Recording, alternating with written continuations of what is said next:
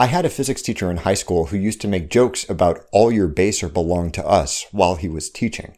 It took me a little while to realize that it wasn't your typical reference class. John Smith is a 50-year-old man. 8 out of 10 50-year-old men live to the age of 61. What are the odds that John Smith will live to the age of 61? John Smith is English. 9 out of 10 English people will be alive 11 years from now. What are the odds that he'll be among them? John Smith has tuberculosis. 2 out of 10 people with tuberculosis will die in the next 11 years. What are the odds that he won't? John Smith is an animal. 99 out of 100 animals die within 11 years of any given point. What are the odds that John Smith isn't one of them? Your estimates for each of these prompts probably vary considerably, but they're all describing the same person and posing the same statistical question. When we're trying to make sensible predictions about a particular something, anything, people, stock prices, pandemics, whatever, we have to fit that individual into a category of similar individuals, a group that shares some essential property, men, vertebrates, humans with tuberculosis, and so on. This allows us to forecast the future behavior of that individual by examining the past behavior of that group, a reference class. Usually, the selection of a reference class doesn't even cause a blip on our mental radar because the right one is self-evident. We know that it's totally crazy to predict whether or not Mr. Smith will die in the next 11 years using data gathered from animals. But every individual has an indefinite number of properties, each of which has the potential to place it in a different reference class, with a different history and different probabilities for that individual's future.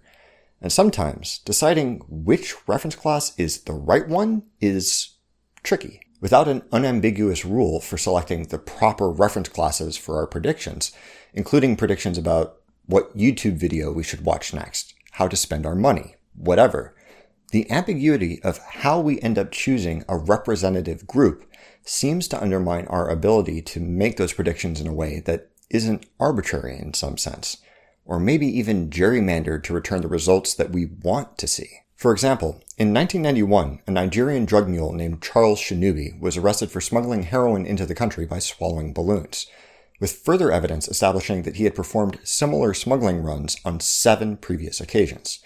Federal law required that he be imprisoned for an amount of time proportional to the total quantity of drugs that he had managed to get past airport security. But without a time machine, there was no way to know how much he had smuggled. Thankfully, his prosecutors devised a simple statistical method to estimate that number. Using the quantities of drugs smuggled by 117 other Nigerian drug mules who were caught while Shinubi was operating, they established a normal distribution, and from that distribution concluded that there was a 99% chance that he had smuggled between 1,000 and 3,000 grams of heroin. In some ways, this makes perfect sense and is a laudable attempt to establish some sort of fair sentencing criteria without an exact number. In other ways, it's a little horrifying to imagine sentencing someone to some amount of jail time because they belong to a particular reference class. We could use any number of data sets to guess how much heroin Shinubi smuggled in, each giving a different, totally valid conditional probability. For example, Shinubi was a toll collector at the George Washington Bridge, and the distribution of drug smuggling quantities for toll collectors at the George Washington Bridge is practically zero. So why not conclude that he had smuggled 0 drugs? There are also uncomfortable ramifications of using reference classes to establish guilt and punishment. Say that we've collected data that shows that 99 out of 100 kids shoplift something without their parents finding out about it. Would you be justified in punishing your kid for shoplifting, sight unseen? After all, they belong to a reference class that would seem to make it 99% certain that they're guilty of the crime. That's more certain than parents could be about most things regarding their kids. But even so, it seems like you'd need something else to assign punishment fairly. Go to your room. What do you mean, why? You're a kid. I'm almost certain you did something wrong. Shinubi's case is an excellent example of how choosing reference classes, even in seemingly sensible ways, is fraught with hidden issues and assumptions that don't necessarily hold up to close scrutiny. Obviously, that applies in more domains than criminal justice. Medicine, economics, insurance, machine learning, engineering, business management. Any field that uses statistics to form predictions of uncertain events has to make some judgment call about which groupings of its subject material should be used for analysis. And while the analysis itself might be painstakingly rigorous, that judgment is often based on little more than a fuzzy intuition. Many philosophers, statisticians, and other experts concerned with probability have proposed strategies to rank reference classes according to some reasonable criteria, but it remains a sticky wicket for anyone interested in predicting the future accurately.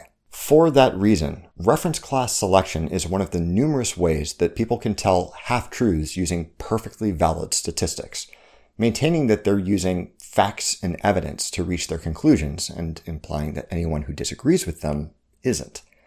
Because picking out the most pertinent reference class is usually an automatic, unconscious thing, it can be hard to put your finger on exactly what it is about such an argument that doesn't sit well, even though you might agree with the data and its predictions about its chosen subjects. But now that you know about the reference class problem, maybe you'll be a little quicker to distinguish those kinds of disputes, even if there's no real way to resolve them.